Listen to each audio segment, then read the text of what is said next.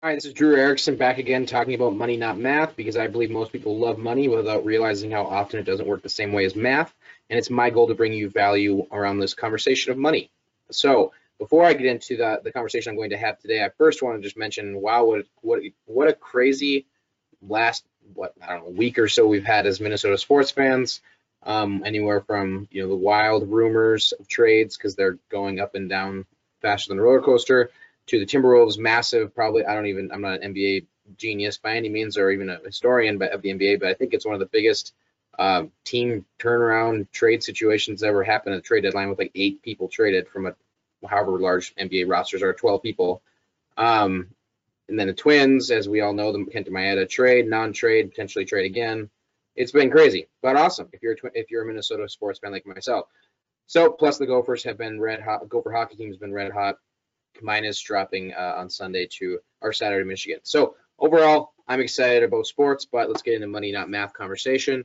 Today, I am talking about retirement planning tips for 5 years, 2 years, and 1 year before retirement from Cleveland.com. So as always, I'll include the link to the article, and I'll try to make this as impactful as possible without reading the whole article because that might take a little while and be boring to listen to.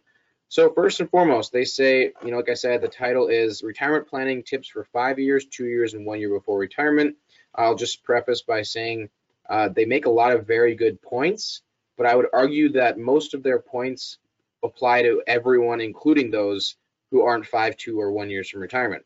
All right, so they start off by saying, in a perfect world, people would start developing a retirement plan or at least start saving in their 20s. All right, so I'll say that again. In a perfect world, people would start developing a retirement plan or at least start saving in their 20s.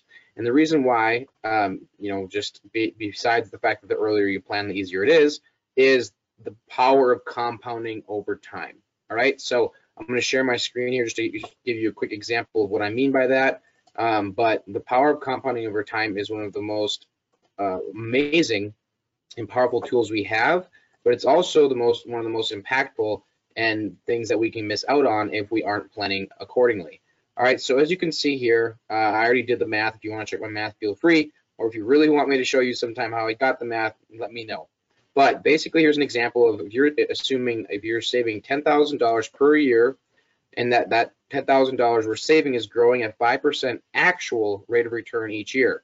Now, I'm not going to get into in this conversation, but please keep in mind there's a very, very, very big difference between actual and average rates of return. All right. A lot of people like to use historical average rates of return to project future actual rates of return, and that's just not accurate and really unfair to anyone that they're showing it to. So be very clear on the difference between actual versus average rate of return. Average is this, right? What's the average over time? Actual is a straight line. It's the same every year, no matter what. It doesn't go down. All right. So in over 10 years, you're gonna have $100,000 saved, and that $100,000 will grow to 132, giving us $32,000 of growth.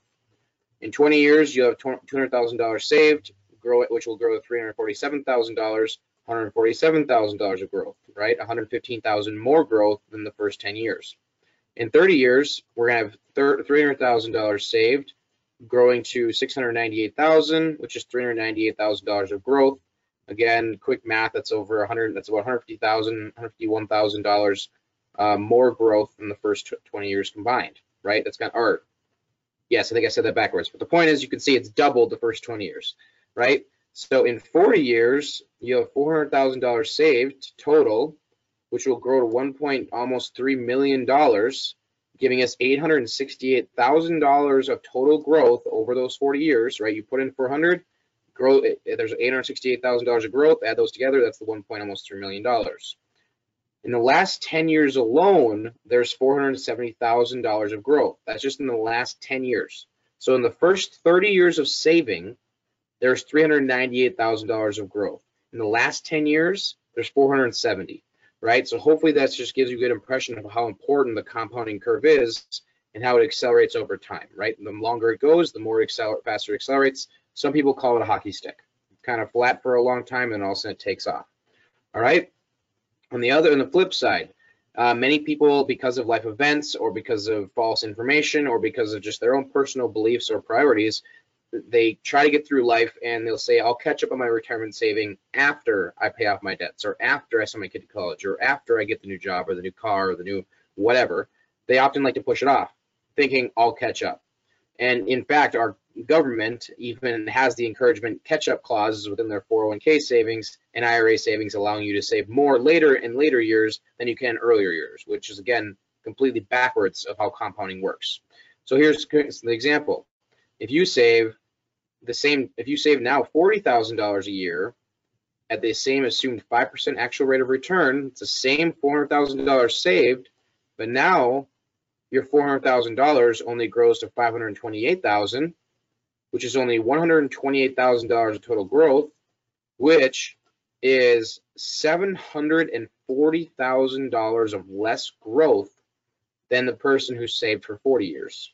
All right, so the exact same input of $400,000 over 30 years less time equals $740,000 less dollars in your account.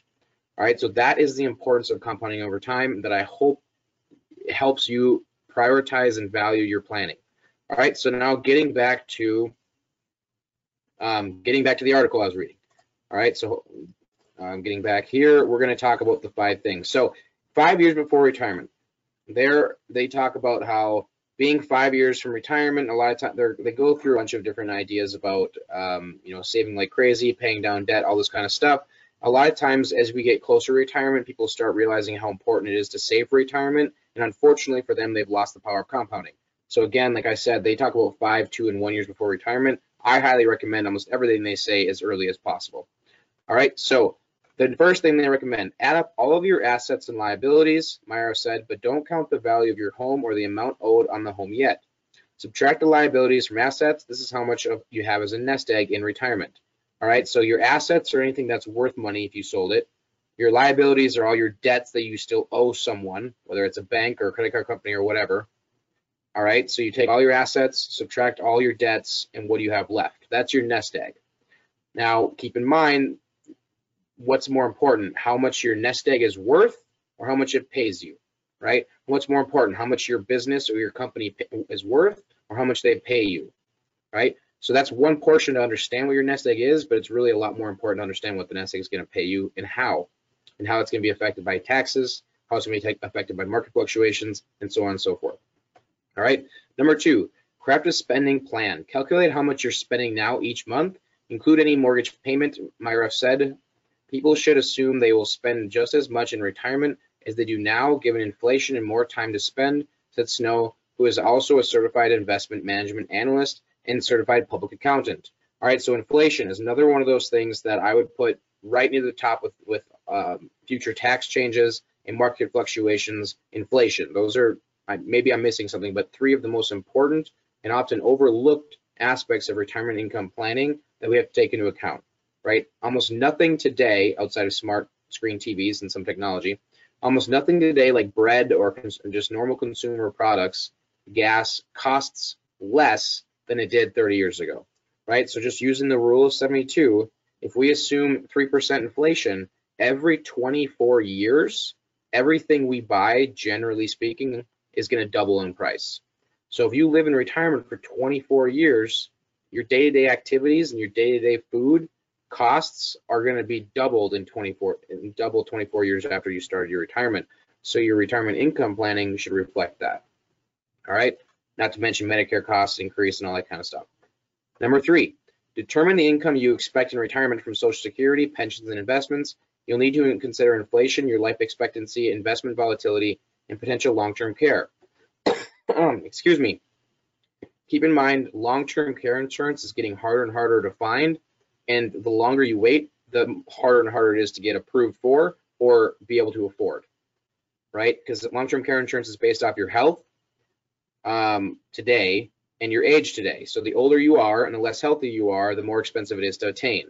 If you're much younger when you get it, it's going to be a lot cheaper to have. All right. If your income exceeds your spending, then you can afford to retire, he says. All right. So keep moving on. And I'm a firm believer that I believe in planning not to decrease your income in retirement, because why would we want to do that? It's better to have more money than we need than not enough. All right. 2 years before retirement. Run your income versus spending numbers again. If they're still off and you own your home, you may want to consider downsizing. If you have a $300,000 home with a $200,000 mortgage, consider selling your home and buying a $175,000 home for cash. You eliminate your mortgage payment while also reducing your property taxes and utilities. You can redo the math to see whether this solves your shortage. Now, a little pushback on this. I'm not saying he's wrong, but something to consider is your mortgage debt is the cheapest money you're ever going, or cheapest debt you're ever going to have, more than likely, unless you get a 0% interest somewhere. So, is it more valuable to buy a $175,000 home with cash, or put 20% down and take the rest of it to invest into some sort of income producing vehicle, right? And whether you do or don't know the answer, it's a question to think about and potentially have a conversation with whoever your trusted advisor is. All right. Number two, because oftentimes we don't want to lock up too much equity in our home because it's not very liquid or flexible, and your home equity and value is dependent on the market. You don't have a whole lot of control. So number two, look hard at your lifestyle and make some changes. Consider how you can reduce your spending, cut out vacations, go down to one car, eliminate your cable, cut back on eating out at restaurants. All right, I'm sorry, but he basically just described the opposite of what I want my retirement to look like. When I retire, I want to enjoy retirement. I want to go on vacations. I want to spend time with my family. I want to go out to eat.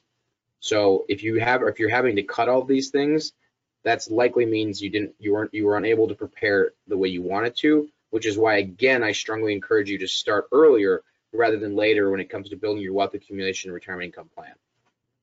You may also be able to restructure your mortgage to make your monthly cash flow work. One option that can be valuable in the right circumstances are reverse mortgages, which is when a mortgage company essentially pays you to live in your house so that when you're no longer able to live there anymore, whether you're passed away or incapacitated, they own the house instead of you. But at least you get more cash flow, and I believe it's tax-free. Number four, finances aside, this is a good time. Take stock of your home and evaluate whether you can safely age in place or prefer a smaller, safer, and possibly lower cost floor plan. This would also be a good time to consider consultation with a financial planner to confirm you're on target for retirement. So I don't know, maybe I'm misinterpreting here, but I think if you're waiting until 2 years before retirement to finally consult a financial planner, you're going to make it a lot harder for yourself, right? I like the phrase that popped in my head, maybe it's a terrible example, is the larger the boat or ship, the slower it turns. Well, if you spend your whole career only focused on accumulating assets, right? Let's say you're just only throwing all your money in your 401k. And yes, I know you have a 401k advisor that advises you on your 401k options, but are they truly planning outside the 401k? And then you wait until you're 2 years before retirement to now look at what your options are to turn all those assets into income.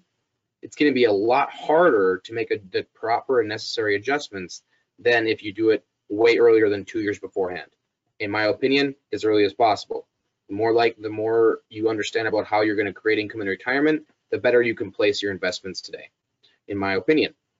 All right, so it's time to dig deep and give it all you've got in terms of saving, debt repayment, planning, all the kind of catch-up stuff, which again is hard because you don't have the power of compounding anymore. 1 year before retirement. If you find you have enough savings and resources, you may want to consider toning down your exposure to stocks so that all your money isn't vulnerable in the event of a big market downturn. But you need to avoid being too conservative. You may need some growth to make sure your money lasts 20 to 30 years while keeping up with inflation. All right, so what they're basically getting at here is, do you have all your eggs in the same basket? Is all of your retirement, wealth accumulation, and income assets dependent on the stock market? All right, if it is, keep in mind, if the market goes down, all your retirement assets are down. Not very much flexibility, and now you got some tough decisions to make. So how are you diversifying not only where you're putting your money in, but how you're gonna be able to pull your money out in retirement, both from a tax perspective, from a market perspective, from a fluctuation and liquidity and all this different stuff? How are you diversifying and decreasing your risk while also maintaining the ability to continue living for 20 to 30 years without running out of money? All right, so he talks about his clients specifically, but basically just continuing on, the biggest thing they finish with is make sure that your pre-retirement cash flow it can keep up with what you had before you retired, because oftentimes expenses will go up even if your lifestyle goes down a little bit. So 2, make sure your safety nets are intact, right? Just like I would argue you should always be aware of, or not, you know, in a perfect world, right? We're not all perfect. I know I'm certainly not. In a perfect world, we'd always have 3 to 6 months expenses in a safety net, savings, rainy day fund, whatever you want to call it. And basically what he's saying is that entering retirement, you still want to have that. And it's very important to have it. It's also important to understand how your Medicare is going to work, what parts you're going to need, how you're going to pay for it, how's your retirement account's going to affect your Medicare costs and your Social Security costs, things like that. So overall, a lot of things to think about, a lot of things to talk about. I hopefully at least one thing I said today in this conversation brings you value. Please let me know what you think by reaching out and let me know. Or if you like the video or conversation or the podcast, biggest compliment I can receive is if you show it to a friend or someone you care about. So thanks again for taking the time to have a conversation or listen to our conversation with me today. I hope you have a great rest of your day, and I'll talk to you again soon. Bye.